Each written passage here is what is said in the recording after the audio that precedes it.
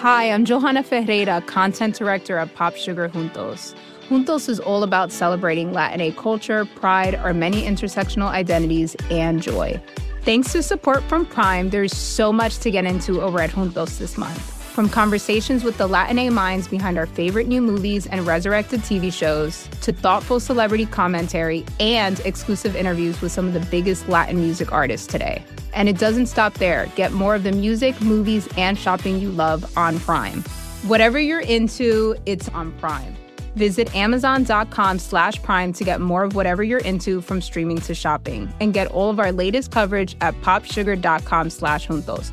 Con amor, Johanna. You know how to book flights and hotels. All you're missing is a tool to help you plan that unbelievable travel experience. That's why you need Viator. Book guided tours, excursions, and more in one place. There are over 300,000 travel experiences to choose from, so you can find something for everyone. And Viator offers free cancellation and 24/7 customer support for worry-free travel. Download the Viator app now and use code Viator10 for 10% off your first booking in the app. Find travel experiences for you. Do more with Viator.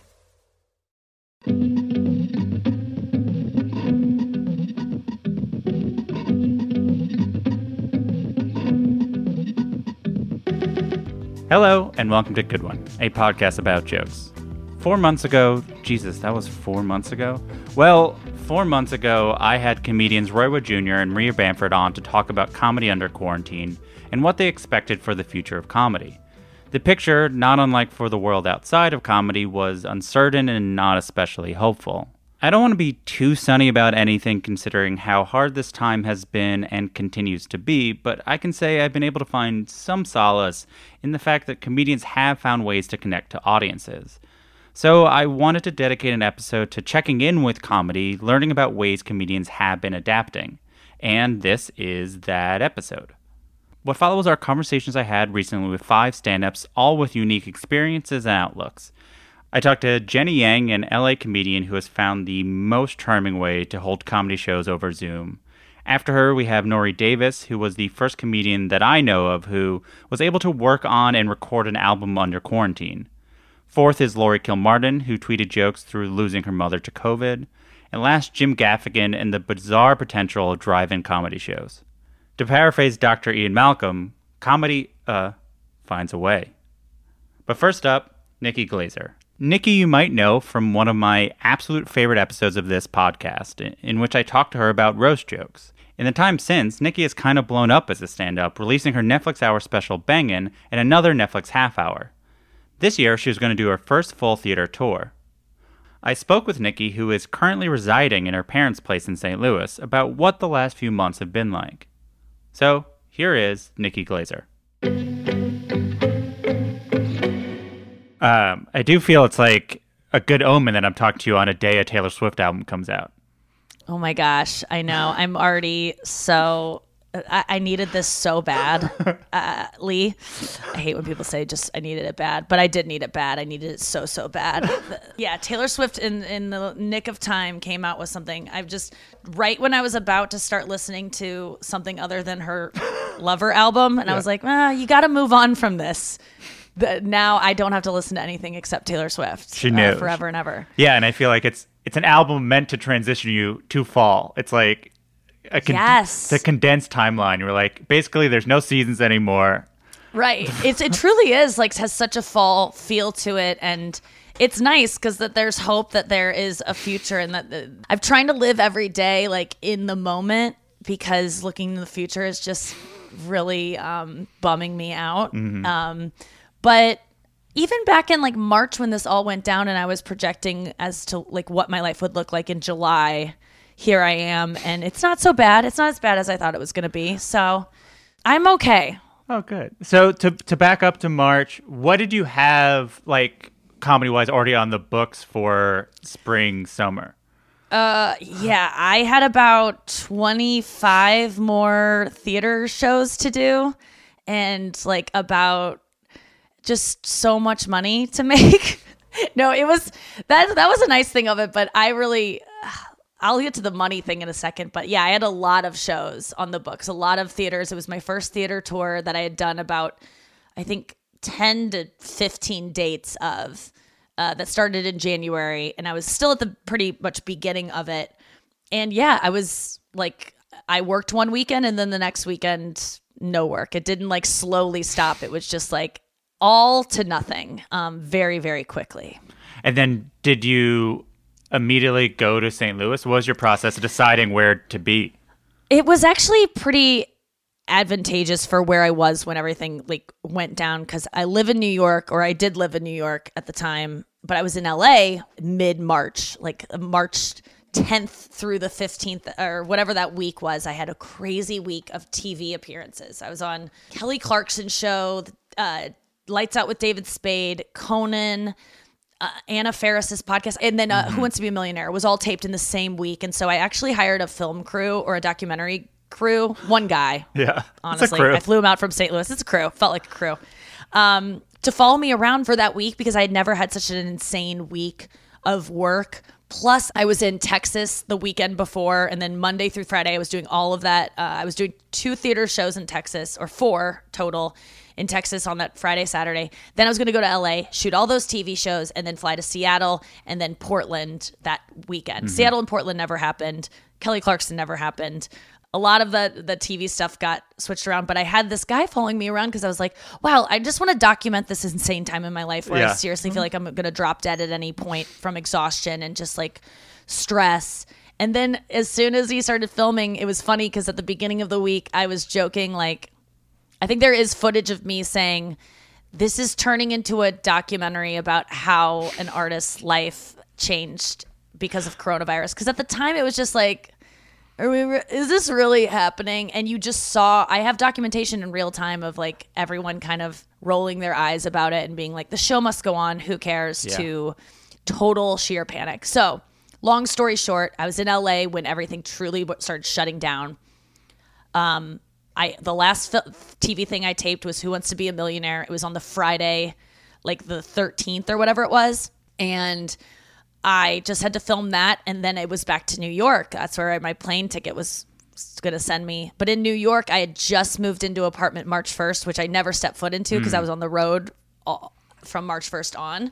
And I was having it redecorated, and it was my first like luxury item I didn't purchase it, but rented. I mean, really, really nice apartment, spending almost 3 times as much for rent as I ever had because I was having such a good year. I had all this money. I don't have kids. I don't have anything to spend it on. I was like, you deserve an apartment that has an elevator that opens out as your front door. Oh, that's very cool.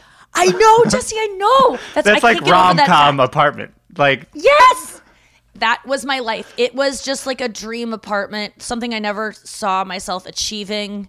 And although now with watching I'll Be Gone in the Dark, I definitely want a door that you can hear open, because before you're murdered by someone breaking into your house, you don't want to hear ding and just like footsteps. You want to hear like some kind of struggle with the door. So now I'm like, oh, I'm glad I never lived there. But I've never set foot in that apartment. I'm still paying for it. And I didn't want to go back to New York because I didn't have any furniture in the apartment because it was being decorated at the time.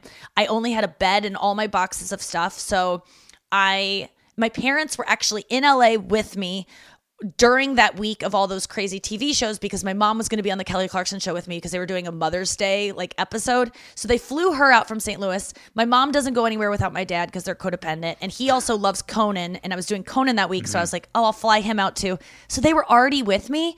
And so I already felt that sense of like, mommy and daddy, and I don't want you to go to St. Louis and I'm scared to go to New York. So I was like, I'll just keep hanging out with you. I'll go to St. Louis and just wait this out. And then, here I am, almost 5 months later, still here. And I thought it was going to be like a week or two. Yeah.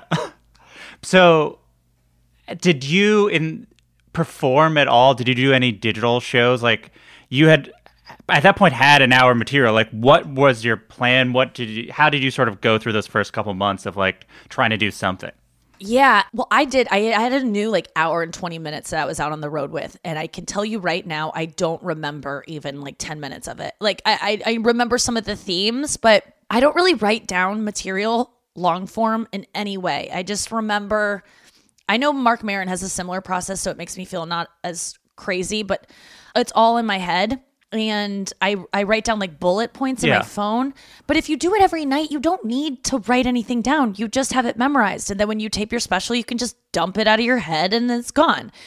And it's almost like my last performance was a special, because if I don't do it every night, it's going to get lost. But the problem is the last performance wasn't a special. Yes, I have it recorded in my phone, so I have it to listen to if I want to remember it. But I never even, as soon as this went down, I was like, bye-bye material, you're irrelevant. Like, yeah, there were some things I was talking about that almost like were prophetic, in the sense that I was talking a lot about the end of the world, being in a bunker, what my life would look like after the apocalypse, and wanting to find a man to live with, so that, because I know the world's about to get weird, not wanting to have kids because I don't know how to homeschool or cook, or all these things that I kind of sort of dabbling in these ideas, which is wild. My friends who are on the road with me are like, your material was like preparing us for this. And I was like, it didn't prepare me enough for it. I thought I had a couple of years to work through this stuff. So when it initially shut down, I was not that sad. I think a lot of stand-ups were like, how do I live without doing stand-up every night?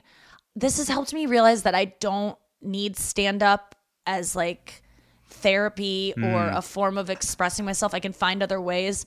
I miss it, and I do look forward to putting more stuff out there, but I feel like I was addicted to stand-up, and I hate to be like, I needed to realize that, and I'm glad coronavirus happened so I realized that my addiction to stand-up, but it was. And as soon as I'll say this, because everyone else can't do it, I'm okay not doing it. So much of my compulsion to do stand-up is to keep up with the Joneses and to just make sure that I'm as good as everyone else.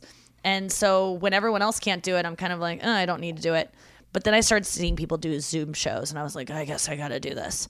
So I did a couple Zoom sets, but it was more about me working on material that I was going to do on Conan and on Bill Maher. I've done some appearances since living at my parents' house via Zoom, and I wanted to work out that material for those shows. So that's why I took those Zoom shows. They're weird. They're not ideal. My joke is that like I did a Zoom show, and I went into it being like, this is going to be like terrible. Like, why am I doing this? And then you do it and you're like, it's awful. Like, it's not like there's no, like, I thought there was going to be another side of it. Like, it's not so bad. It was bad. It's not fun. There's a lag of laughter. There is no laughter. And when you're done, you shut your laptop and you're alone in your dad's home office. You don't get to like go in the green room and hang out with friends. So much of stand-up is so social. And that's what I really miss about it. Is just hanging out with comedians. The only good thing that's happened in this is that some comedians have been canceled, and that's really brought the comedy community together. That's how I've like reconnected with comic friends, is being like, let's talk about this. Like, I didn't talk to comics for like 3 months, and then people got canceled, and all of a sudden all my friends are reaching out to see how I'm doing. And I'm like, do you really want to check in on me, or do you just want to talk about Crystalia? So it seems like, and this is what I've heard, it's like, these Zoom shows, like, are so the opposite of what you associate doing stand-up. Like, the comedian is so trained for a certain interaction and certain feelings from what it feels like for a set to go well. So to remove that, it allowed you to be like, what is this for? Yes, I don't need this. This isn't fulfilling whatever stand-up was giving me. This ain't doing it. And that's exactly right. I mean, as much as I had a compulsion to do it, and it was just about like trying to keep up and compete with everyone else.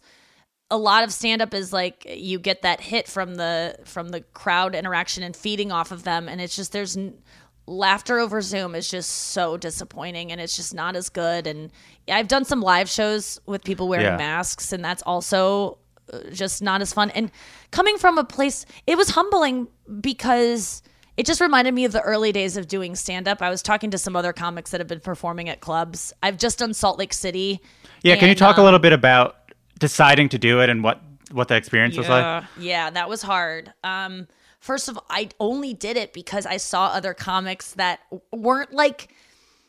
They were comics I look up to, and comics who I feel are my peers were accepting gigs. So I was like, oh, if they do it, I can do it. So I did local shows in St. Louis at a club here that I never have worked, Helium, because as soon as they opened, they like couldn't afford me. Yeah.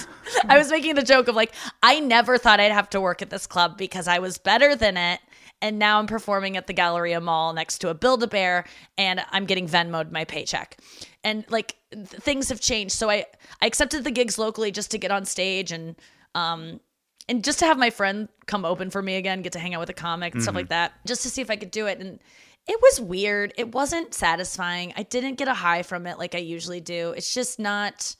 It's not the same. And is it because there are fewer people in the audience, because the audience felt like they didn't know what they should be doing? Everyone's risking everything to go out and do this thing. You feel like you're doing... My friend Emil Joachim, who opened for me, was making a joke that it feels like being in like a gay bar in like the 1920s or something, like, but not as fun because you actually feel bad about what you're doing and you know that what you're doing is probably wrong as opposed to, you know, that experience. But it did feel like it felt naughty in a way that wasn't a fun naughty. Like, I like breaking the rules when I know what I'm doing is not really harmful to anyone. This felt like breaking the rules and not really knowing for sure that what I was doing wasn't going to harm someone. The staff and my agents and everyone is so worried about my safety. I'm not worried about catching it because I trust myself to be safe as much as I was worried about my audience being put in a situation where you get inside and then the tables aren't as far away as they promised they were going to be, or there are people that aren't wearing masks. And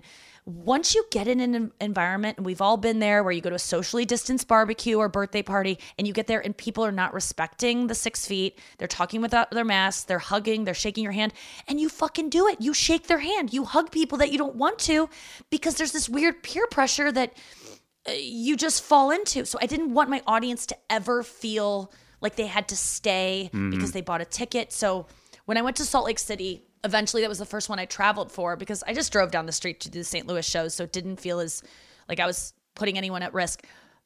Right before I went to Salt Lake City, which I was already like on the fence about, but I was assured by Bert Kreischer, who had traveled and done so many clubs and so many different things, he was like, they're doing it right. And they truly were. If there's any club to go to right now, that room is huge. They're spacing people out more than they even need to. Everyone has to wear a mask. I mean, they're doing it the right way, but I was alarmed because I took a flight there that was oversold and people were not good about wearing masks. And I was like, am I bringing coronavirus to Salt Lake City? I mean, I was way far away from the audience. Even if I was like, you know, Gallaghering my spit, I wouldn't have been able to reach them. But I still felt like if I do test positive in 2 weeks because of this fucking flight I took, then I'm going to have to Brian Callen and do a little testimonial video of anyone who came to my show. And I didn't want to have to make that statement. And then I was just scared of getting canceled, to be honest with you, of like, what if a bunch of people that went to my show die? And so that I did the shows because by the time I started having these panics, I had already landed in Salt Lake and I just wanted to support the club. The clubs are going under and I did it, but then I canceled the rest of my tour that I kind of had planned because I was like, I don't need this anxiety. So I'm just no more stand up. Yeah. Unless it's I'm doing drive-ins coming up though. So it's in Salt Lake City. Can you describe the feeling? Like, because when I imagine it, how do you describe it? It's like in any comedy show, there's an amount of tension because like this person has to make us laugh out of nothing. And that's part of what is fun about going to see a comedy. But it seems like the tension of everything is so immense. Like if you could break it, but it seems like it's impossible to break because this thing is just hanging over us. Oh, that's so true. I mean, first of all, that's always what I say to people who want any advice on comedy or public speaking. I always just tell them, like, because I didn't realize this in starting in comedy, the audience is so nervous for you and can't believe you're about to do what you're doing. And they just want you to be okay. And so, like, outside of COVID, that's all you're trying to do up there. You don't really even need to be funny to be a comedian. I'm serious. Like, you can be successful if you just look comfortable up there because the audience is so freaked out. They're putting themselves in your shoes and how uncomfortable they would be. And if you look comfortable up there, you don't even have to tell jokes. People will have a good time. Yeah.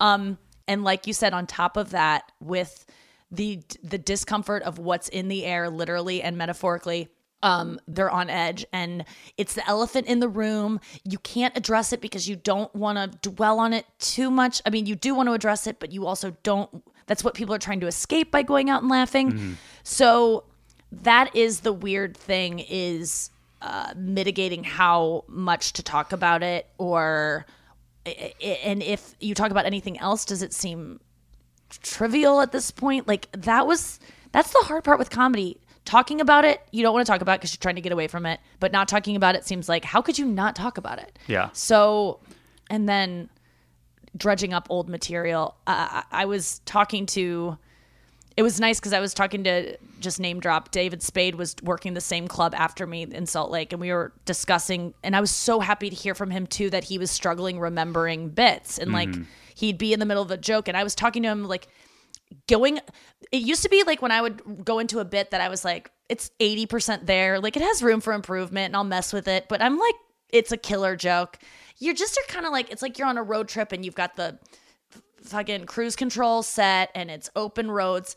And I haven't felt this way ever, maybe. Even when I first started comedy, because when I first started comedy, I was going just one-liner jokes, so I didn't have to white knuckle an entire bit. This is like driving in a snowstorm with no tread on your tires, just like, oh my God. That is what every single bit felt like, just trying to remember it. And I would remember, like, if I had 20 punchlines in one bit, which is, I think, would be maybe around the amount that I would have in like a 3-minute thing, I would remember like 11 of them, and the other ones are lost forever because to get them back, I'd have to listen to old recordings of myself, which I literally can't do. So I'm just starting from scratch.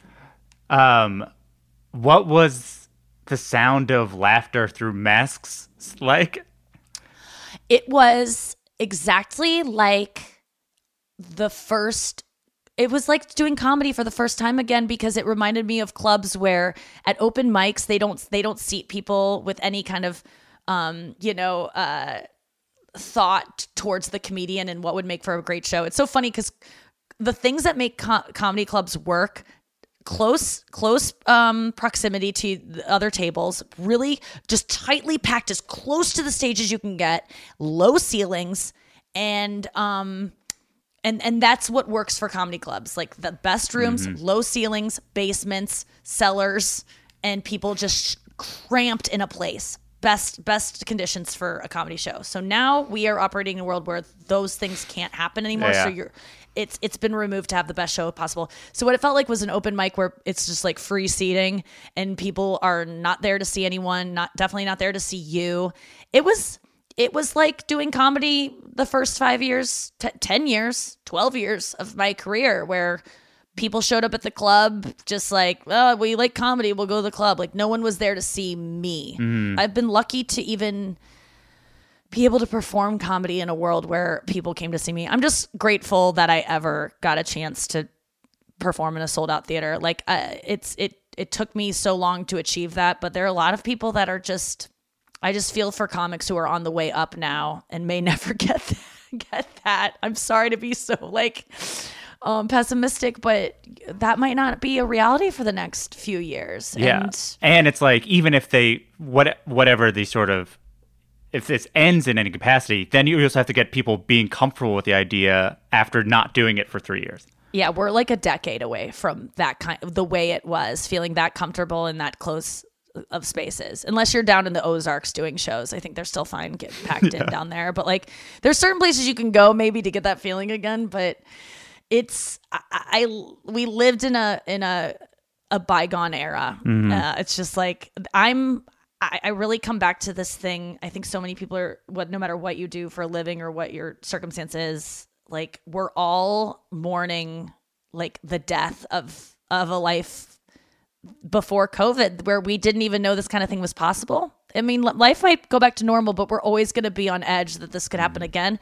And we didn't used to have to live that way because we didn't know that this could happen. I mean, there was like one movie, Contagion, about it, but I don't remember anyone else really talking about this that much. That's so, yeah, I think we're all just in different stages of grief. And I've really come to a place of acceptance though now. I'm really just trying to figure out what other, I've did stand up. I lived through a boom. The boom is over.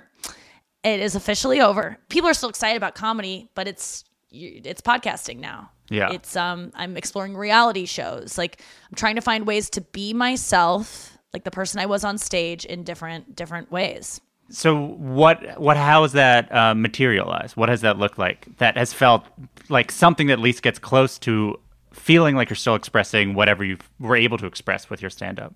I mean, it looks like going live on Instagram a lot more than I ever used to. It looks like, I was already kind of planning for this because I just don't think stand-up, the way I was doing it and the way you have to do it to be really, really great, or at least the way I have to do it to be the greatest I can be, is every night.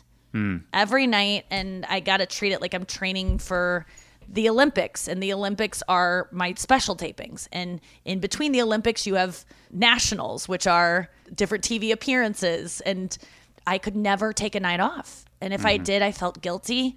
And I think I had an inkling that I couldn't do it forever. And especially as a 36-year-old woman who would like to have a partner and maybe a family someday, I'm not going to be out doing stand-up every night. I can't do it. And now I know the life that you can have where you don't do stand-up every night. Like, I just eat dinner and then watch TV with my parents and go to bed. Like, it's awesome.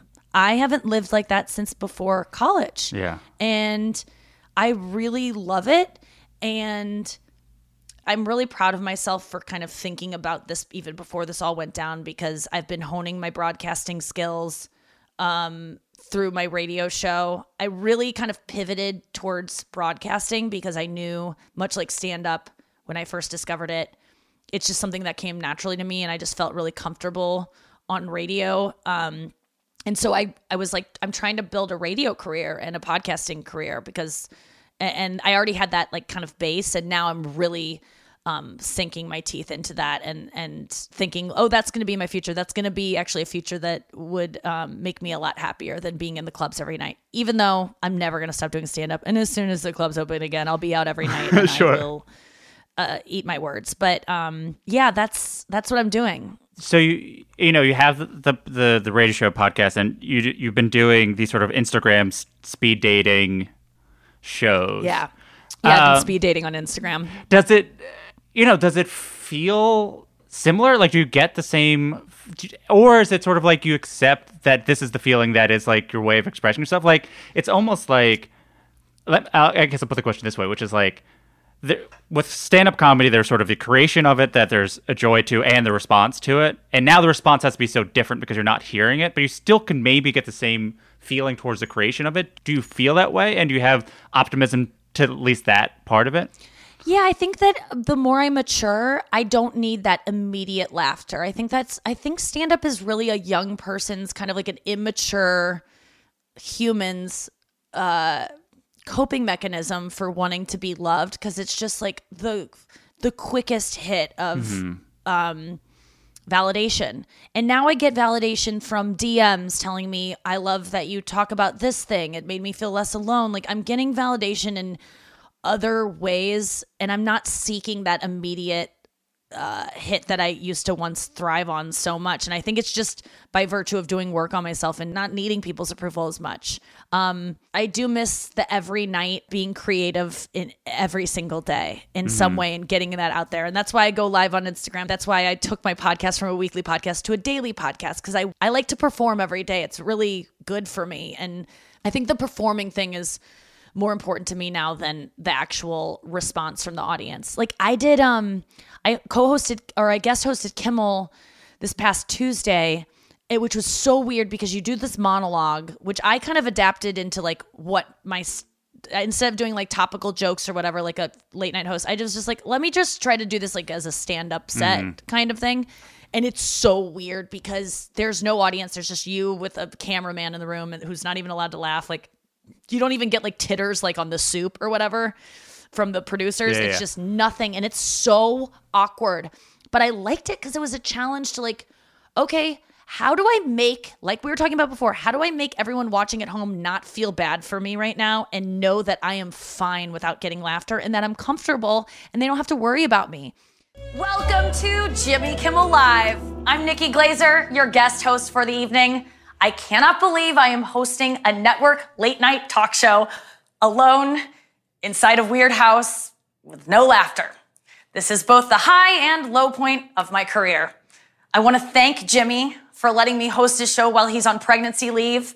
Seriously, Jemmy, I'm really happy you're keeping this one. So in this new era of no audiences, I feel like I'm developing a really special skill that is going to be needed in TV because there's no audiences, of being okay without laughter and not looking awkward and not making people at home feel awkward, because it ain't easy. I mean, watching late night right now is not comfortable. It's like watching a really embarrassing episode of The Office where you're just cringing the whole time. Some of those unwatchable episodes because you feel so like awkward for them.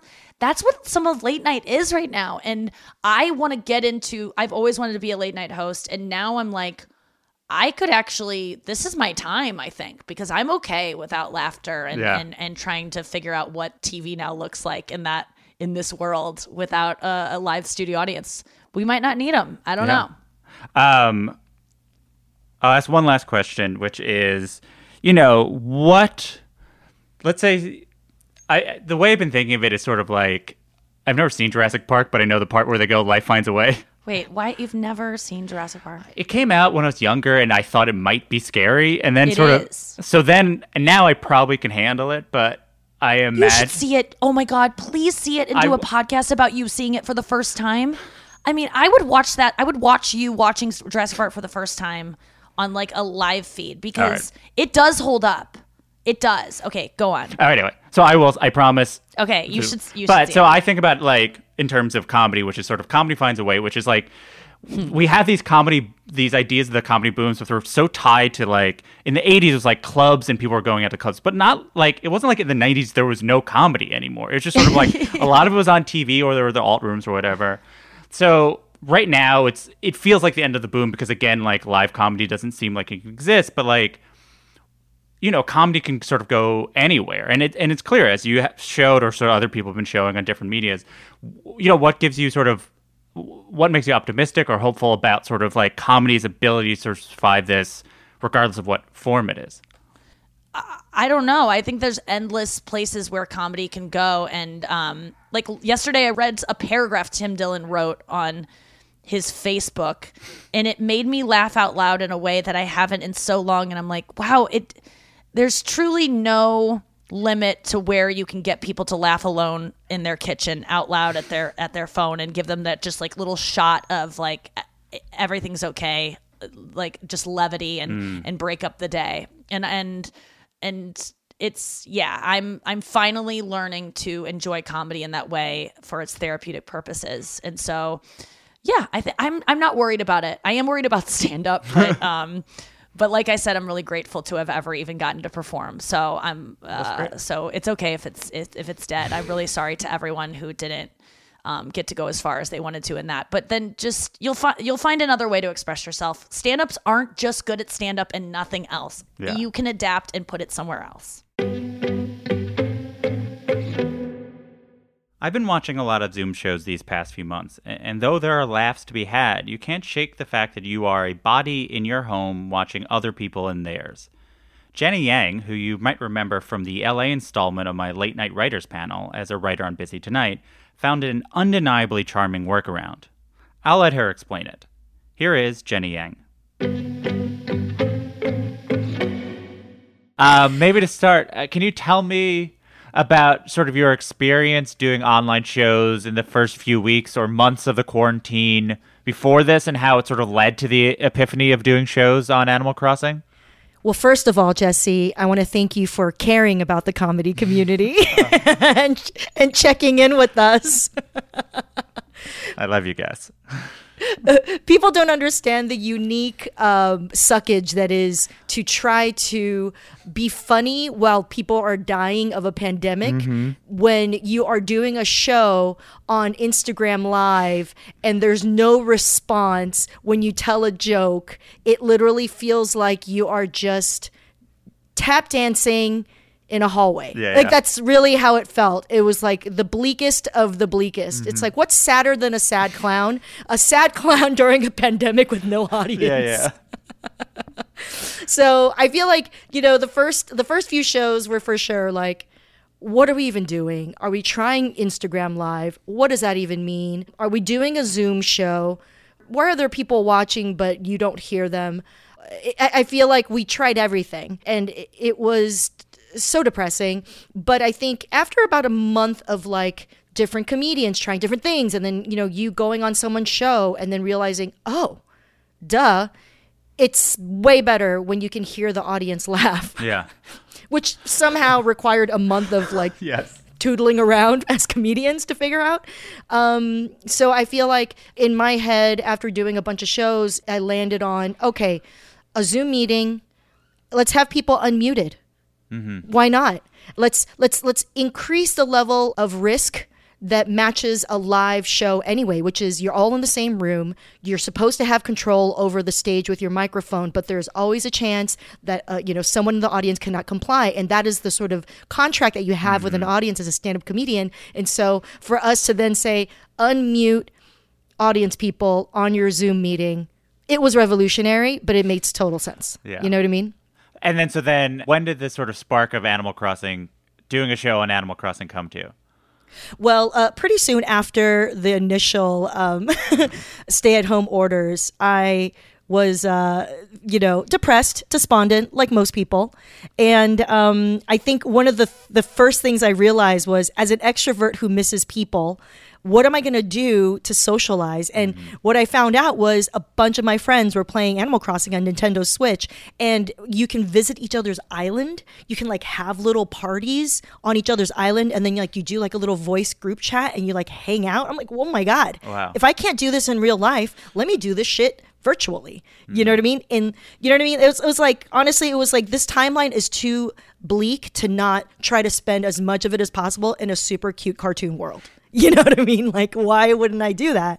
And so I think as a lot of people got really obsessed with the game during the initial, I think, phases of the stay-at-home orders, I spent so much time building my little island. Like, so much. It was obsessive. I would wake up in the morning. I had a special group chat on WhatsApp of my AC besties. And we would literally check in with each other, take photos of what was in our store. If you want to come and get this, or if you want me to send it to you. It was detailed. It was involved. It felt like we were a part of each other's lives playing this game in a way that almost mirrored the kind of engagement you would have in real life. It's like, hey, I baked extra cake. Would you like a slice? And then you just drop it off, and but you would do that basically in the game. So it felt good to still be able to like relate to people and like maintain friendships through this weird, virtual reality. And then, so when did you start doing the shows, the Comedy Crossing shows? Yeah, so stay at home happened. I was depressed. I was doing stand-up comedy shows randomly, and we were all figuring out what's good. About a month in, I ordered my Nintendo Switch. I got obsessed with Animal Crossing. And then I would say pretty soon after I started, and I realized there was like a microphone and an amp, items that you could acquire inside the game. I was like, oh, wait a minute. So I could design anything. I will design a comedy club in the basement of my house. Yeah. That's what's going to happen. And then, during this time, I'm chatting with my friends in the group chat, a lot of who work in entertainment, who are writers, who are actors.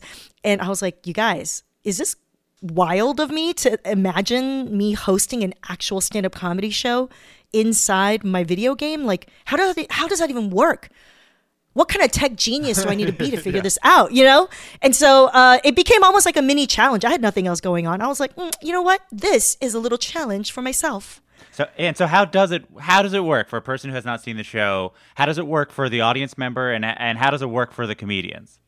Okay, so if you are a bystander who just wants to see a cute stand-up comedy show, you register for my Eventbrite, and then right before the show starts, my Eventbrite sends you an email with the Zoom link, and you have to log into your official Zoom account, and that's for security, and then you're essentially going to a pleasant Zoom meeting. Yeah. You know what I mean? Not for work.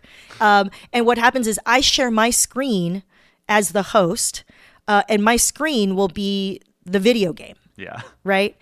And so that's all you're doing. And then depending on how you format the view of your Zoom, you might most likely will see in the corner whoever's actually talking in a little picture-in-picture while you see the overall video game action, right? So say, for example, our upcoming show, we have Margaret Cho. We have a Marie Soledad, a stand-up comedian who has an Animal Crossing account, cosplaying and puppeteering Margaret's character so that when she's performing, she gets to move, Marie gets to move Margaret in the game.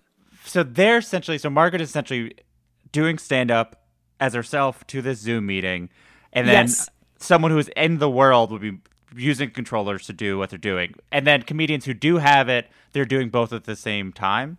Yes. So comedians who do have Animal Crossing, I give them a little dodo code to visit my island officially. Sure, they show up on my island, just to use the lingo, the parlance. They show up on my island and they file into my little comedy club and they have a seat and I call them up the way that I would any other show. You know what I mean? So they would control their character with their little game controllers while they tell their jokes to the Zoom meeting. Mm-hmm. And so that's how it works. Have you noticed any sort of material particularly working, be it your own or other comedians, of, it's better if they do talk about the pandemic or they don't, or it's better if they take advantage of the Animal Crossing or not? Have you noticed any trends of what has been particularly enjoyable? I feel like the most successful comedians on Comedy Crossing are ones who incorporate real great jokes that would work on any stage with maybe just a wink or an acknowledgement of what we're doing. Mm-hmm. And so, whether that's 5% of your set making fun of Animal Crossing because there's a lot of people who are watching who know the game, mm-hmm. or what I do ask the performers is, if they have Animal Crossing, is to come up with a minimum of 2 what they call reactions, which are sort of emotional actions that your character can do. Mm-hmm. It could be anywhere from confidence to sadness. You know what I mean? It could be weeping. And so I ask that we take advantage of the format, right? It's all right, well, we have these emotional reactions to our advantage. Can you incorporate that into your set?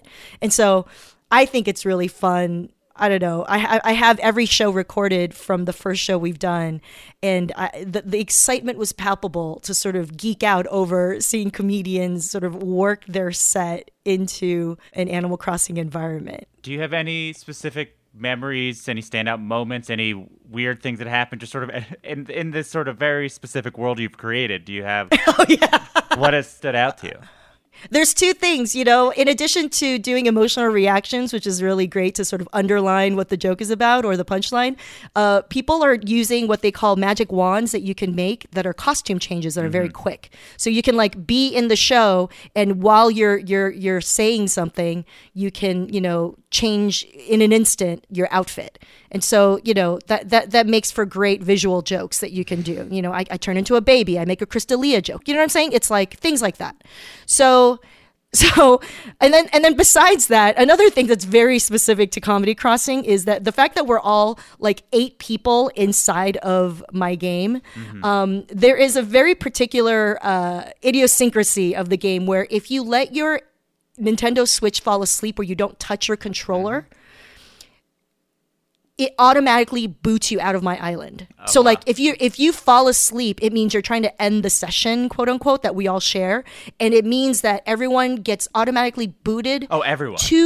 Everyone gets booted to the airport, and the person whose Nintendo Switch falls asleep gets booted off the island, and they have to very unceremoniously come back into the island during the show, which happened during the first show, and everyone was dying because most people play the game and it is so I get the pain of this. They totally sympathize of when that's happened to them in real life, when they've played the game.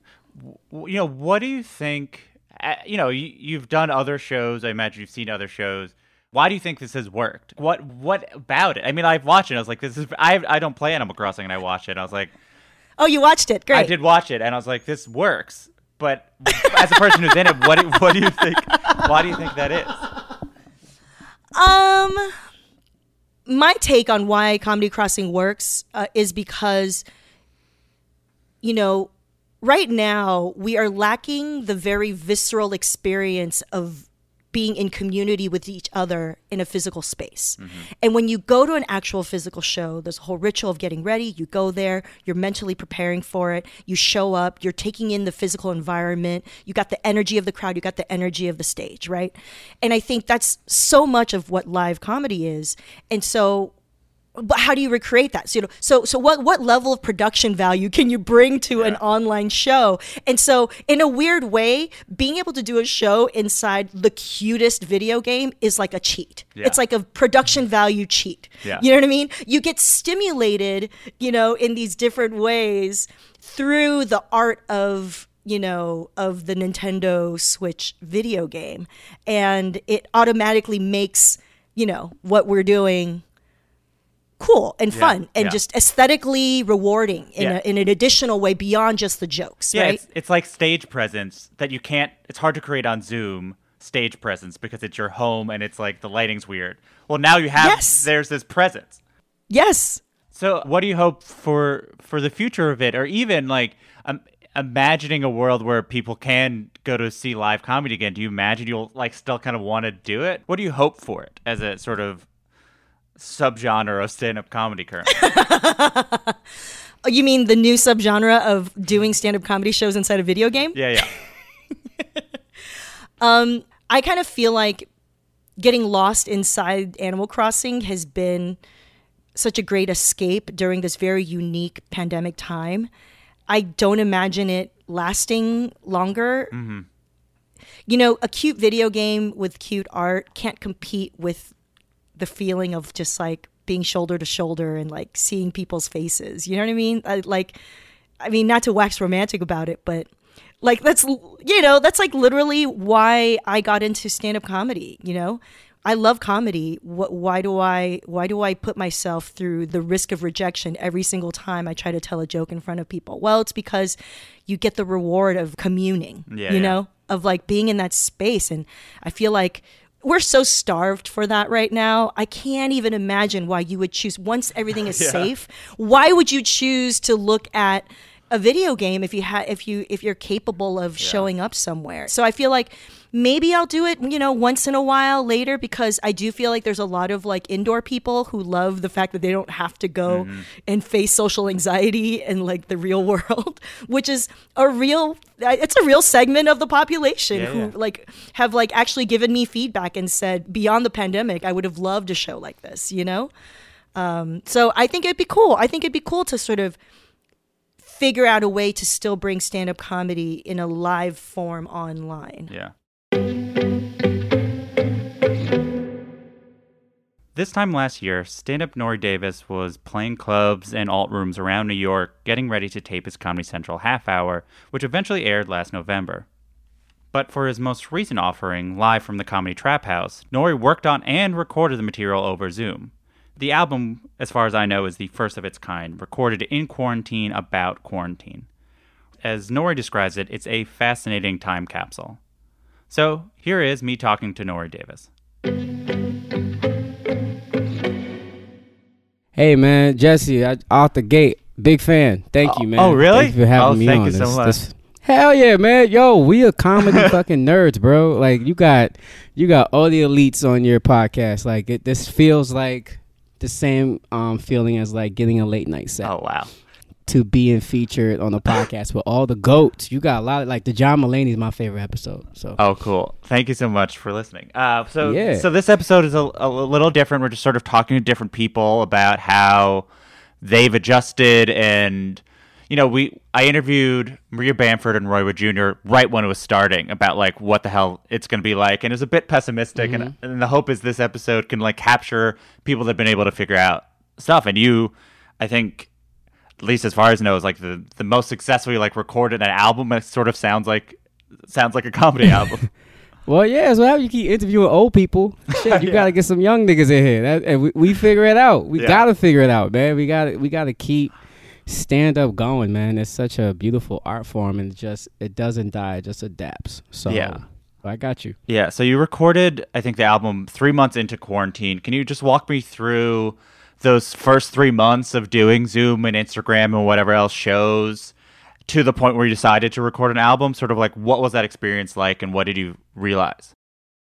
All right, so it definitely started like after my birthday. I got a mic, bought myself a mic for my birthday, and I was not sure if performing on Zoom would even work. I was really one of those comics of like, I'm just gonna hold off until this blows over, thinking like, COVID's just this little virus and ain't gonna do that much. We're gonna be back out there in the world. But then though people, the cases, I'm in New York, so I was in New York then. I was in Ground Zero and freaking crazy ass relationship, and like the stages were taken away from me. So, and I didn't want to sit down and write a screenplay. It's like, what, I'm gonna sell it to the bodega man? Like, fuck that. Like, I love stand up.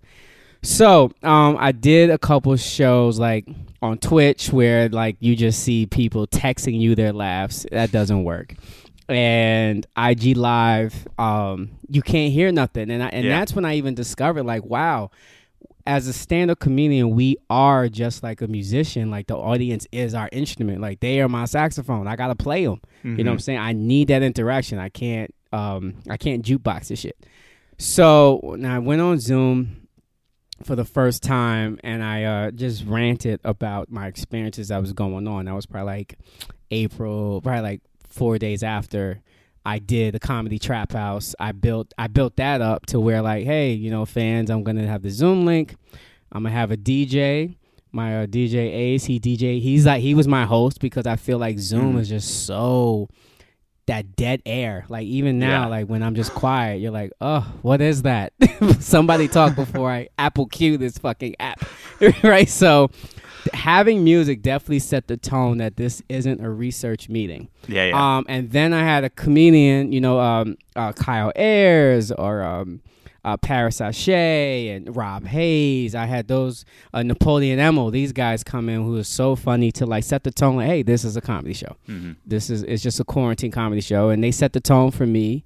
And after that, I did 35 to 45 minutes of new material I wrote in quarantine, and probably like 2-3 jokes pre-quarantine. And from there, I was hearing digital laughs. I would throw it out there, and then it would go through the Wi-Fi, go to their speakers, and then they hear it, and then they come back. And what was interesting about it was that they're not in the same room. They're on the same app, but not in the same room. So somebody can hear it and keep laughing at it, and another person hears that person laugh. That makes them laugh. So you had this ripple effect. And I was like, this is a wave, right here. Like, oh, this is cool. Like, it's digitized. It's just like, the texture of it was just attractive to me. Oh, so from there, it was like, I am getting the same satisfaction and from when I do on stage. And I'm also, it's working, and I'm giving joy to my fans or whoever clicks on the link, and time is going faster. So I did a couple shows in April and May, and then I hit up my label who did my albums before, Two-Way Blonde Medicine, to like, hey man, I think I have a couple bits that could put together, make an album. And he was like, yo man, it's crazy you said that, because this comic does not want to do a Zoom, or they're supposed to record their album, and they were on the verge of figuring out how to record digitally. And they're like, yeah, Nora, you would be the crazy motherfucker to do this. So let's do it. So because you record each track audience member differently. So even there's like a baby crying, or there's like even dogs barking, you could take their laugh out, and then you still have a complete show. So we I did a couple more shows, the Comedy Trap House, through May, and then recorded a week after George Floyd was murdered. And that was the Friday, because that Saturday was the uprising in New York City. So that's when the temperature changed again for stand-up. Like, we have this window of like, hey, we want to laugh, we're in quarantine, and then after like uprising, it's like, we don't want to laugh, nigga, we got to fight, right? So it came at a great time. Like, the universe, man, really hooked it up with the timing of it, and got that recording in, and then after that was just post, and then to the uprising. So that was the process. How did you approach it, sort of the album, sort of conceptually, of like, what do you want to do, and then also sort of practically, how did you build material? Was it like how you built material anyway? Yeah, it definitely was writing, and also I do 50-50, like writing on pen and paper or notepad, and then writing on stage. So I was writing on Zoom to where, like, what are the audience members reacting to? What am I getting a digital laugh to? And then I also want to, like, what's the theme of this album? Like, let's bring it back to, like, in the beginning, what we thought and that observation. And then also my twist on it of shopping and lining up and ESPN, TV, binge watching. And so I want to, like, give, like, a time capsule of, like, this is what we've been through. Like, because it's like this year, 2020, things change so fucking fast. Like, we forgot. Like, Kobe passed away February, man. I'm still mourning that. Like, sometimes I remind myself, like, that did happen this year. Like, we lost him. Like, he's straight going. So that's what I want this to be, where people can be like, yeah, that was like that. That was like that. Because we just don't know. In these hectic times, we forget where we came from, and what we've been through, what we dealt with. So that's how I started it, and then it just started shaping together of giving people that remembrance, that reference of, like, oh man, I remember that. Yeah, that's hilarious, blah, blah, blah, and then having my twist on it and then building from there. How did you adapt your performance style for a Zoom audience? The thing that I noticed as the laugh rhythm is different. How you ride a laugh rhythm is different because it's not pops. It's sort of like it's you keep on commenting on their laughs, and you could feel you finding a different rhythm. What was that like? It was a roller coaster, man, and it was beautiful because these people did not even, like, put pants on, but they pressed the link to come, and I feel like acknowledging that their laughs is. This is all not normal. None of this shit is normal. But doing that makes it more normal and comfortable for them to express themselves. So it was really definitely figuring out the timing. I had to definitely teach myself how to let them laugh, because if I do another joke, they didn't even laugh at they didn't finish laughing at the other one. So I'm fucking myself up. I don't know if I curse. I don't know.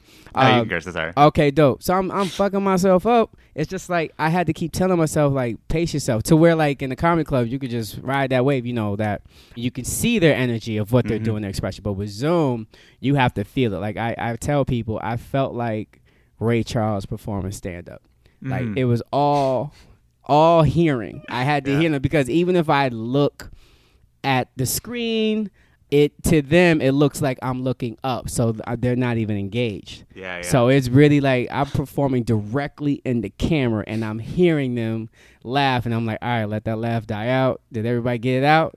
All right, next one. And then from there I kept riding. And not to say, like, there wasn't many times on Zoom meetings I bombed, where I thought, oh, is my Wi-Fi working? I don't know, just but did you stand or were you sitting? Yes, I stand. Yeah, I had the mic, I had the laptop backed up, and I was standing. So all they saw, just like you see here, is like shoulder up, and I was performing. I was doing act outs, which I love doing. That's my shit, and bringing that live stand up atmosphere to them on their laptop is crucial, because if I'm sitting down, then I feel like it's more of a monologue, and it doesn't give the essence of stand-up. I mean, I'm not a Cosby. That's just not my style.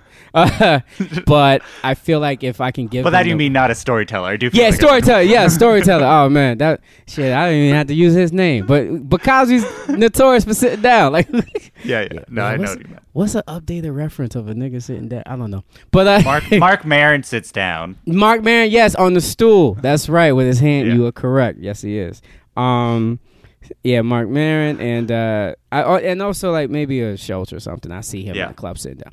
But yes, no, not sitting down. Definitely had to stand up and give that energy, like you were watching me, like if I was in the club or in a theater.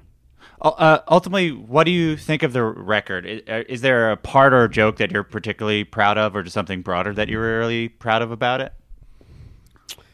Yeah, I'm really proud of the whole album as a whole. I'm fucking ecstatic. I don't know. It's people really responded to it. It really came together, and I guess I'll say if my favorite joke is like the mask on joke or any quarantine joke, because those are things I really just wrote there, and they came together, and I got consistent laughs through Zoom on them. So that's when I just, like, you know, stand up, bro. Like, that's what I'm like, okay, this is a fucking bit. This might be Yeah, a bit. Okay, like every robotic laugh I heard from a person on this app laughed at that point. So I'm like, bam, sold.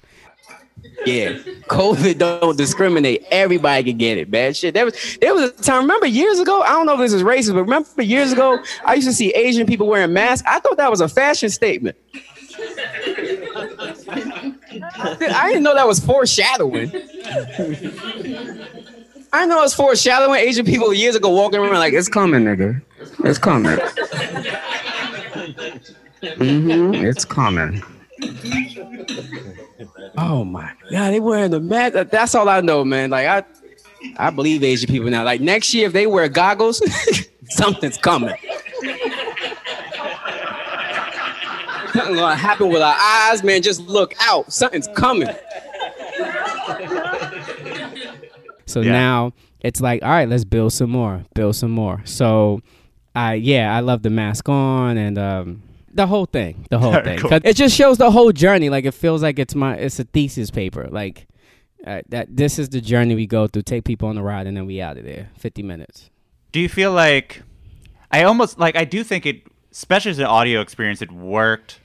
It's something I even noticed from recording the podcast that like audio, if I don't look at the people and I try to just connect to the audio, it works.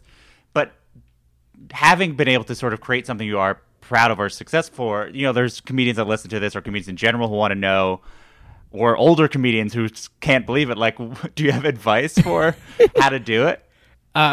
Yeah, man. Get if you're scared of it, fucking do it. Don't be scared. Don't be scared, man, because it will work. And there are people out there that need to hear your voice. I mean, you built those fans. They'll just leave them out there. Mm-hmm. Or if you transition to something else, that's nice.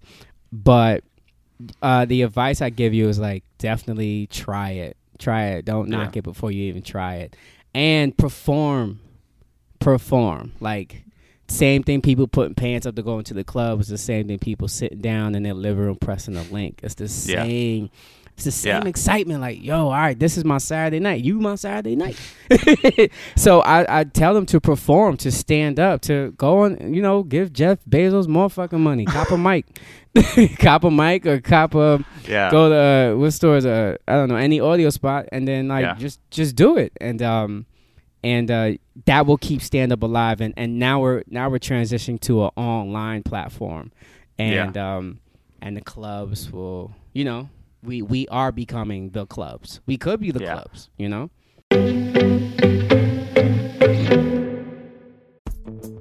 Vacations can be tricky. You already know how to book flights and hotels, but now the only thing you're missing is, the actual travel experience. Because is it really a vacation if you're just sitting around like you would at home? You need a tool to get the most out of your time away. That's where Viator steps in. You can book guided tours, activities, excursions, and more in one place to make your trip truly unforgettable. Viator has over 300,000 travel experiences to choose from. Everything from simple tours to extreme adventures and all the niche, interesting stuff in between. So you can plan something that everyone you're traveling with will enjoy. Real traveler reviews give the inside scoop from people who already been on the experiences you're considering, so you can plan with confidence. Free cancellation helps you plan for the unexpected. And 24/7 customer support means you can travel worry-free. Download the Viator app now and use code Viator10 for 10% off your first booking in the app. Find travel experiences for you. Do more with Viator. Hey, this is Scott Galloway, author, professor, entrepreneur, and most importantly, host of the Prop G podcast. We got a special series running on right now called The Future of Work, where I answer all your questions on, surprise, the future of work.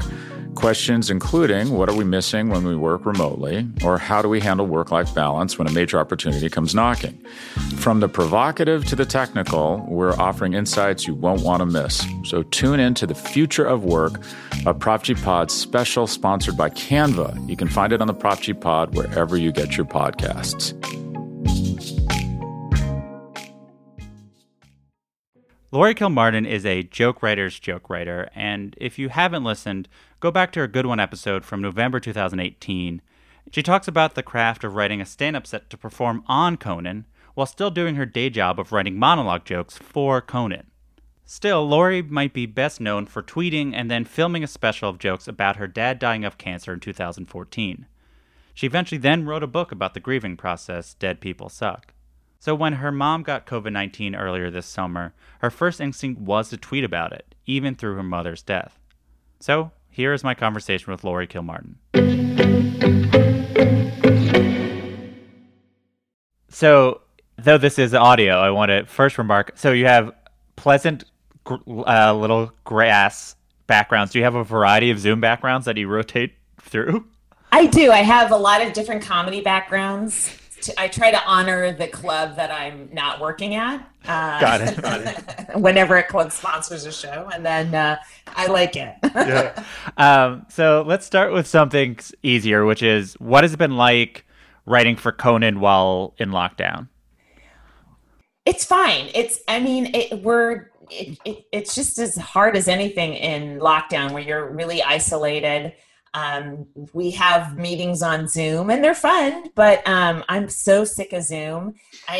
Everything I do in this little room right here, and I'm just tired of it. And I miss seeing people in person, and I miss the monologue meetings. I miss that there's a monologue.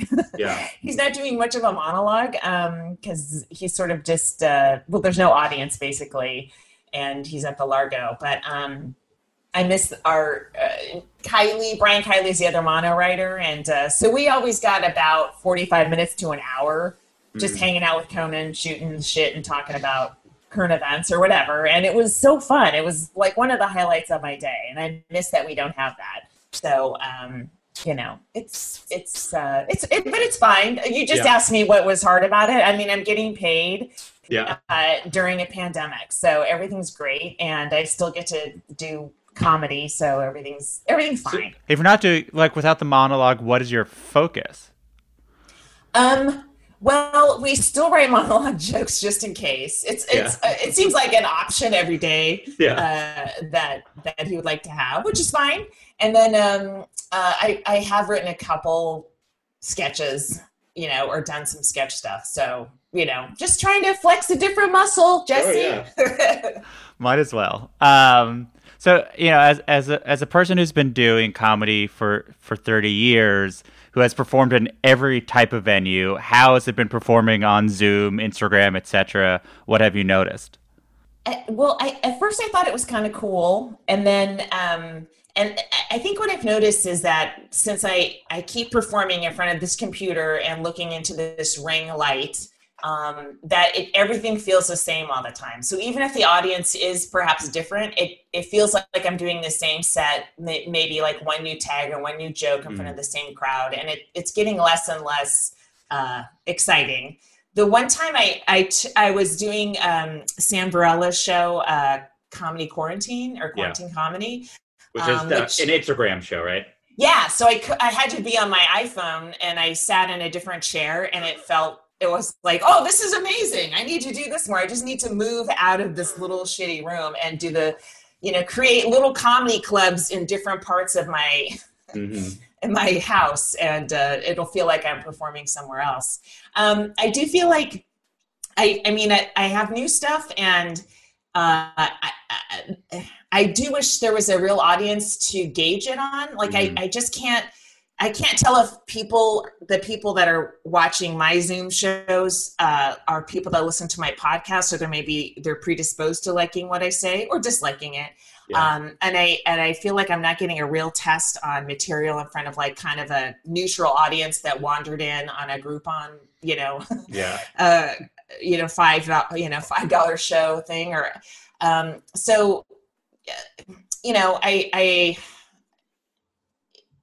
I'm not 100% confident in stuff I've written necessarily. I don't feel like it's been vetted properly, in front of enough crowds, for sure. So in June, your mom contracted COVID-19, and first, I'm so sorry for your loss. And it seems right away you're tweeting about it. And, when your dad was dying of cancer, you also made jokes through that experience. You eventually filmed a special with that material. You wrote a book about the grieving process. So I can't imagine there was as much hesitation, just because this is like, you're like, this you knew what it was going to be like, but do you remember deciding to tweet jokes, or what was the impulse, or sort of when it started? I think that it started, my mom was diagnosed on the 11th of June, and I think I didn't know what I was going to do. I couldn't fucking believe it. It was just, it was so, look, she had done everything necessary to avoid getting it. And I think I was in shock because I thought California was good. You know, Yeah. I didn't know we were about to, like, she was part of the first wave of, oh, we're not good. It's not good at all. It's really bad. And then maybe I mentioned it after seeing, you know, some COVID is a hoax tweet or something like that. And then I was like, fuck this shit, it's not. And then I kind of maybe started from a place of anger at that point. Yeah, I think if I remember, your first tweet was sort of like straightforward, but I think by your second tweet, you joked, tweaking the setup of my, if COVID is so contagious, how come my mom don't have it, Chug? You know what? I'm glad I had material to work with. You know, I had some stuff to start with. I didn't have to start cold on my dead mom. I was already headed there. Yeah. And so what was it like? What was the sort of responses you were getting throughout her sort of battle with it? Mostly good responses. No one tweeted to me directly that I was a monster, but I don't know if people think privately. Yeah. Would you do the jokes about it? I know you're on the Zoom shows. Yeah. Mm-hmm, yeah. I had a couple Zoom shows while she was dying. And I would just dart into, again, it was so easy, just dart into my bedroom and tell a few jokes and then go back to, you know, watching her die on my iPad. Very convenient. Yes. It's particularly, I think it's even easier, like, right? Because it's like, you didn't have to go to a club, you could, or tweet, like you had the tweets, but also like, oh, now I could sort of do it to an audience who I don't know how they're feeling about this. Yeah, sure. I mean, it was much more convenient than my dad's death, so I do thank her for that. Was there any joke that you remember that you're particularly proud of, or you just like a lot? I guess the one that's still working is my mom was a Trump supporter and she died from COVID, and as a result, the coroner ruled her death a suicide. That was the joke I wrote down. That was also the joke that I was like, this is amazing. That might work for a long time. That might be a long time working joke. You know, we talked about it the first time we were on, but you are a joke writer's joke writer. Like, how does your brain make a connection for something like that? Like, do you remember what the impulse was and sort of how it sort of followed? It's just sort of like so perfectly crafted. I wrote that really quickly right before I was going to do a set on Zoom because I didn't have any new stuff. But I mean, it's just something that's percolating the whole time. Like, one reason I wanted her to become conscious for a second was I wanted her to admit she'd made a mistake, a terrible mistake. I never got her to admit it was a mistake to vote for Trump. You know, by the time she was diagnosed with COVID, she was unconscious and unable to respond to things. So I feel cheated because I know, like, I fucking won that argument. Finally, I won it, and you're not here to admit that I won it. Yeah, you won in the worst way possible. Truly. But it is it's like it's a perfect like roast joke in that it combines the sort of two failings of a person and then twist it around. It's just like, what did it mean to you to have comedy as a way to express yourself and as a way to sort of connect to people during that time? I was very grateful to have Twitter to put jokes out there for, you know. I mean, I guess I'd already read a ton about COVID. I've been kind of pretty obsessed with it, you know, and it was all this heartfelt shit, which is good, you know, and I just felt like, all right, well, this won't be so heartfelt, even though it is heartfelt. That's how my heart feels. Yes. it feels through comedy, you know, but I think that's true, right? People were having a hard time to figure out how to make jokes about it, and I think it was partly like so many people are dying, And so you're like, oh, how do we do it? But there is something like, well, this is my personal experience, and no one was going to be like, how dare you? People are dying. You're like, I'm well aware. Oh, yeah, I know. I felt like this freedom that only, say, maybe Pete Davidson feels about 9/11. Like, I can make any joke. You can't take that. You can't take that away from me. However, I'm certain. In fact, I think Nico Santos' stepfather or stepmother passed away from COVID too. Like, I'm certain there'll be more of us, qualified to really make the jokes of all jokes about this. Yeah, and so as you said, you're still doing at least that joke you're still doing. Are you still doing jokes? Are you still working on material around it? Oh yeah, yes, yeah. Mm-hmm. Yeah, I mean, yes, I am. It's a burgeoning chunk. Mm-hmm. So that said, is there anything that you are hopeful about? No, no.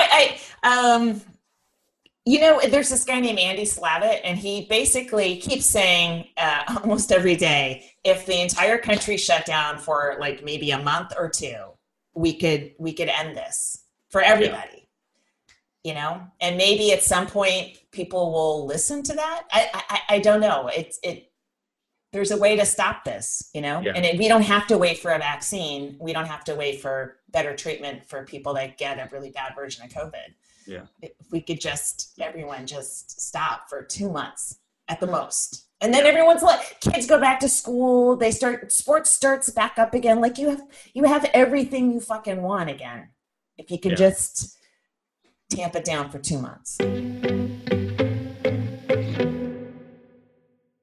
Jim Gaffigan, Good One's illustrious first guest, and one of the biggest touring comedians, ever, is our final check-in. When coronavirus was ramping up in Europe, Jim was abroad working on a special in which he does a set of comedy completely about the foreign country he's performing in. But he was only able to finish 2 countries in time, Canada and Spain. That special, Pale Tourist, came out on July 24th on Amazon Prime.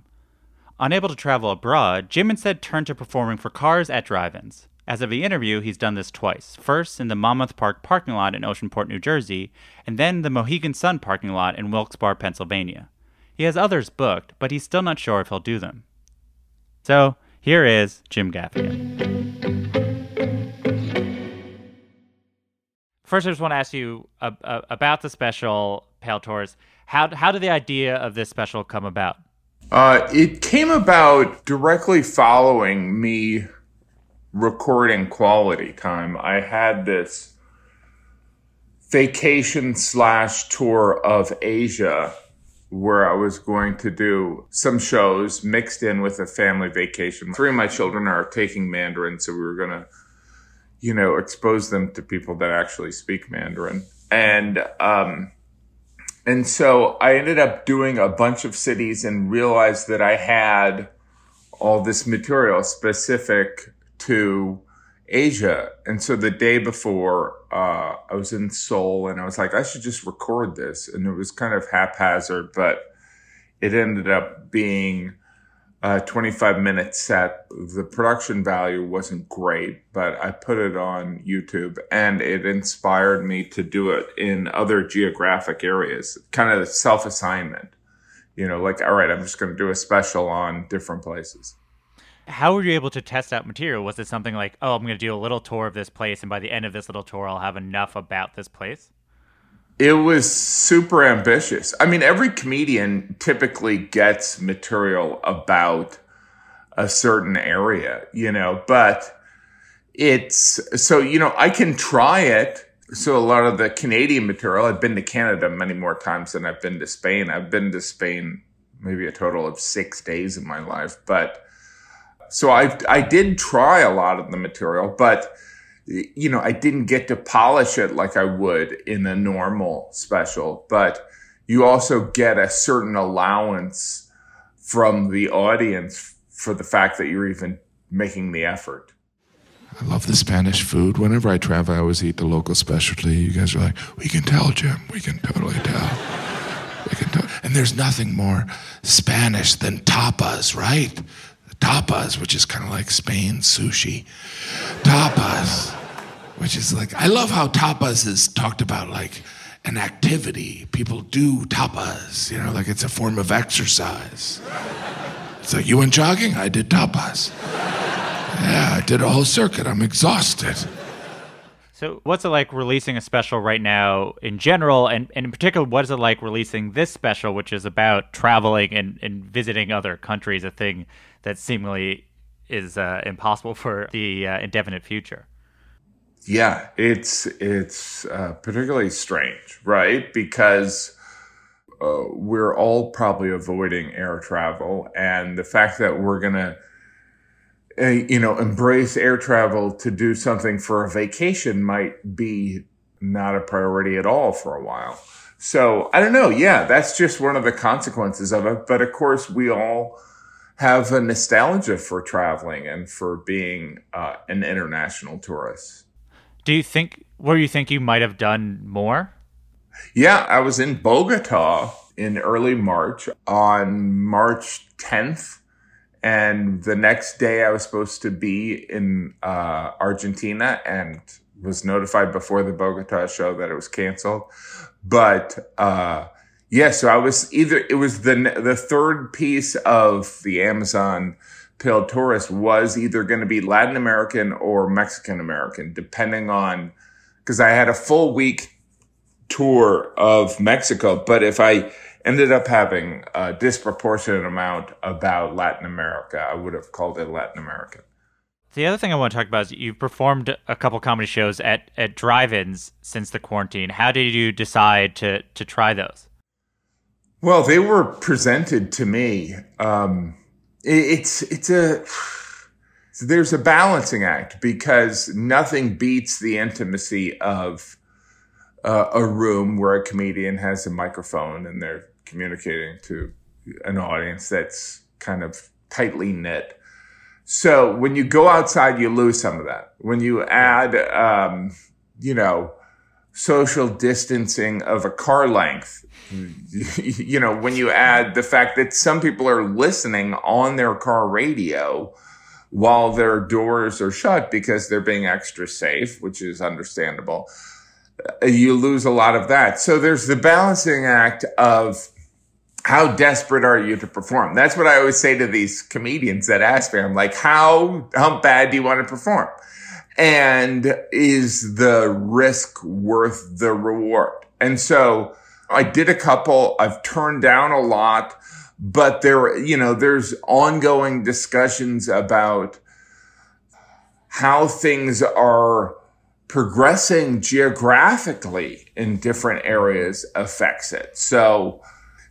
But if I did a tour, and I don't know if I'd want to take a bus into a hotspot, because I'm not just thinking of myself. I'm thinking of my family, and I'm also thinking about like somebody that might come to the show.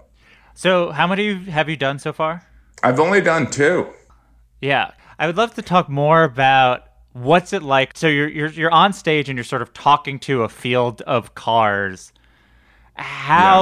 What is the feedback like? Sort of what is the rhythm of the sort of actual performance like? It's hard to imagine without sort of being there. It's absurd. Well, some of it is, I should say it's different depending on the rules within that state and within that community and that venue. So in one, people really didn't get out of their cars. And so the feedback was kind of by memory in some ways, and by remembering, so remembering where the laughs would have been if there were laughs.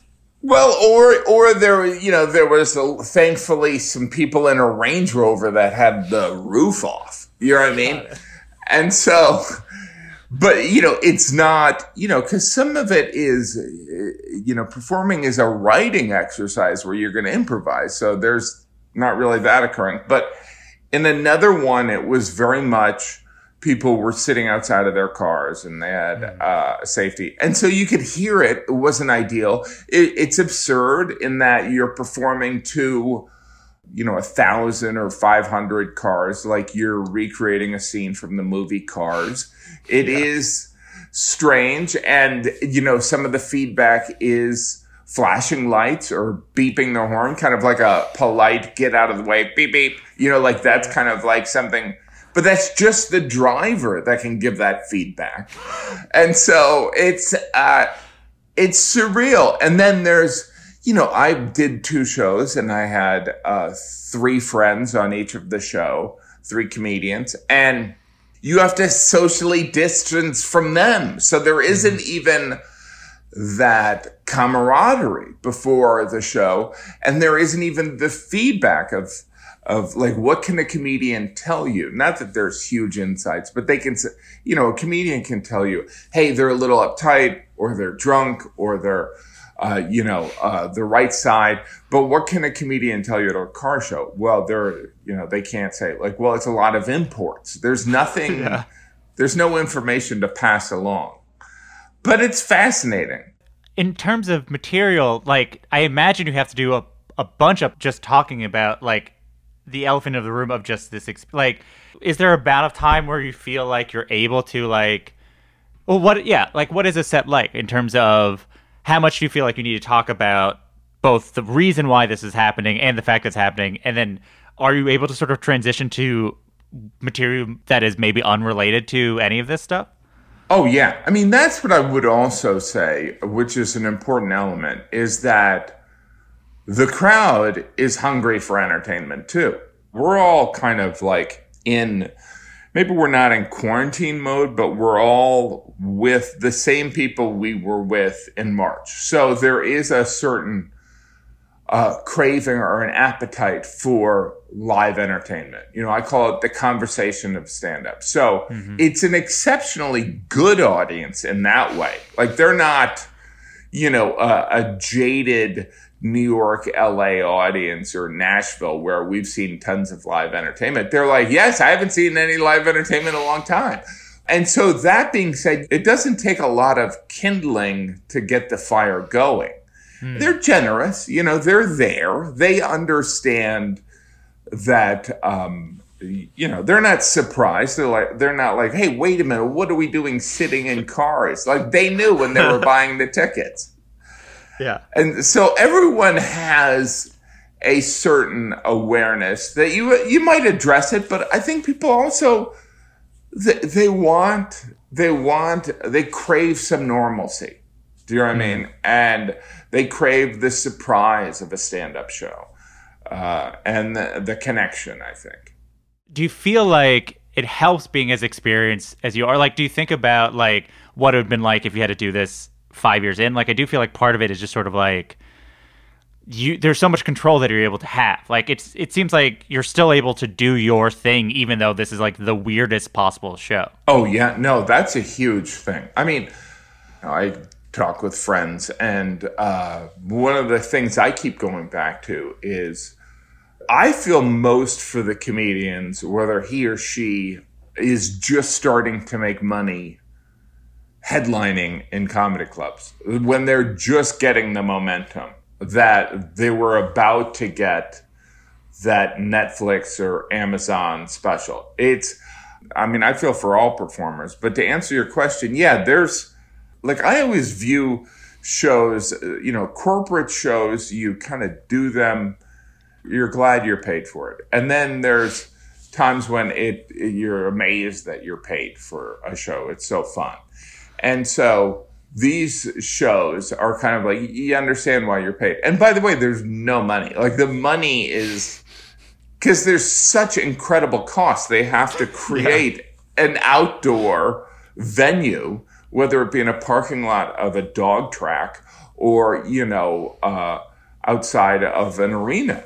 There's no infrastructure there. So there's not really, there's not much money to be made. And there's also, another factor is that, people are dealing with an economic crisis too. So it's like, I kind of always prided myself on having a ticket price that someone could bring a friend or a child or someone or it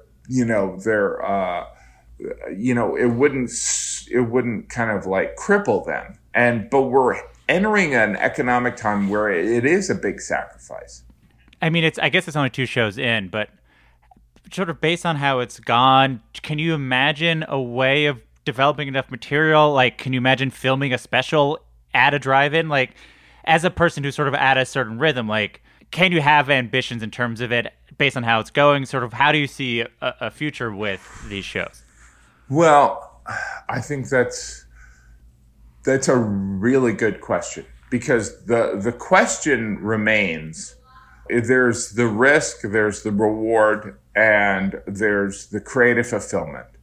And so depending on your appetite, depending on that comedian's desire to perform, like, I think it's safer than performing inside. Sure. So there's that. But is there something like, could you tape a special? Yeah, I could. I think that it lends itself to probably different styles of stand-up. Do you know what I mean? Like, I think, a drive-in show is not the perfect venue for Stephen Wright stand-up. Mm-hmm. But I think it is great for someone who is like Bert Kreischer, who also does these drive-in shows. Yeah. That's creating a celebratory thing. For me, it's like, people drive up with their family in a car. And again, I've only done 2 of these. It's like they're sick of everyone in the car, but at least maybe they might enjoy the show. But I don't know. It's weird, because that's the question, is like, and it depends when you ask me. Because after each of these shows, my agent and my manager, who have spent the last 4 months scheduling and rescheduling shows, it's just so brutal what has befallen him. They were always kind of like, so what can we learn? Can we do, is it, I think there is an appetite, but I do think that there is, the quality of the experience outside of it being eccentric, is not there. You know what I mean? So like we know that like a drive-in movie theater, you go to a drive-in on a date so you can make out with your date, right? You're not, the movie's not that important. It's the experience, like American Graffiti, right? So, but does that work for stand-up, for music? Yes, but, my wife said that, we got to mic the audience. And I'm like, but people are dealing with different things. Yeah. There's a certain privacy. It's fascinating to hear about these shows. I hope every single one, I get to hear what it's like.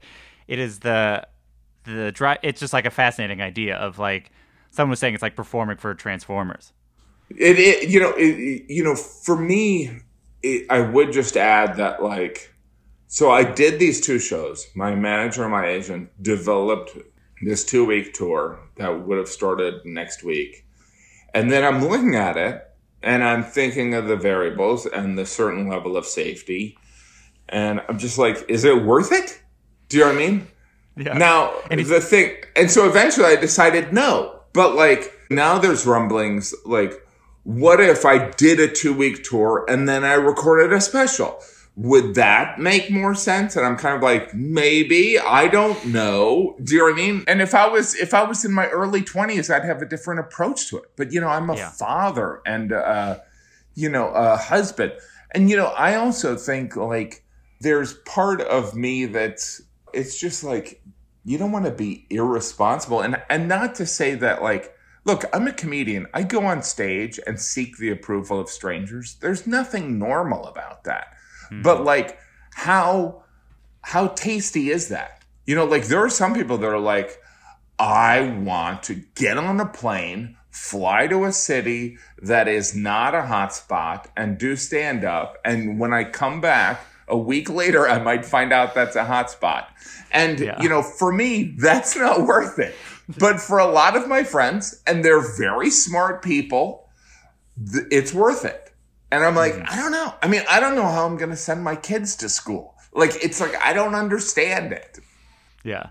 There's the types of decisions that we make, like there's no easy decisions anymore. Like, every decision has to be like a full philosophical conversation with yourself about what your priorities are and what you get value of what. And that is a unique thing for sort of anyone to be in. But like, it is interesting as a comedian to be like, that idea that your shows that are just like hypothetically supposed to be like a fun thing, or like, oh, do I want to do 2 shows on a Saturday or whatever, is now like, is it worth putting however many people in whatever harm way? How much harm is it? It's like, it's a calculation that none of us are necessarily like ready to figure out.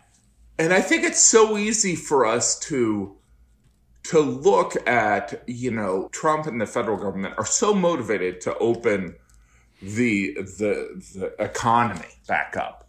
And we can see the flat, bald-faced motivation behind it. But the thing is if you remove that, we giggle at kind of the audacity of them. But then you sit there and you go, well, anyway, you're going to do that? It's like you question your own judgment. You're like, well, why am I going out there? Am I that desperate for attention? Yeah. Do I need money? I mean, it's like, look, I love my children and I'm sick of them, but I'm not going to send them to school just because I'm sick of them. Do you know what I mean? It's absurd. Yeah.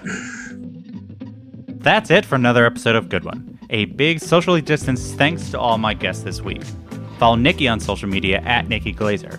Follow Jenny at Jenny Yang TV. Follow Nori at Nori Davis.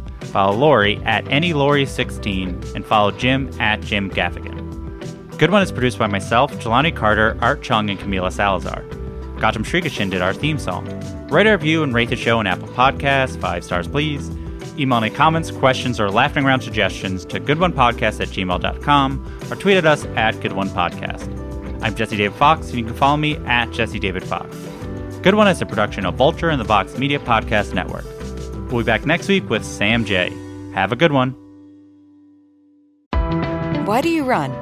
Why does anyone? I always thought that runners loved running, and that's not the case. Most runners hate running, but they choose to do it. In the new docuseries Running Sucks, brought to you by Teen Milk, Abby Ayers learns why women runners everywhere are driven to go the distance. It really is about taking my power back and proving myself wrong. Teen Milk is about fueling women's performance and helping them along their marathon journeys. You can sign up now for the inaugural Every Woman's Marathon, taking place in Savannah, Georgia on November 16th, 2024. Learn more and register at everywomansmarathon.com.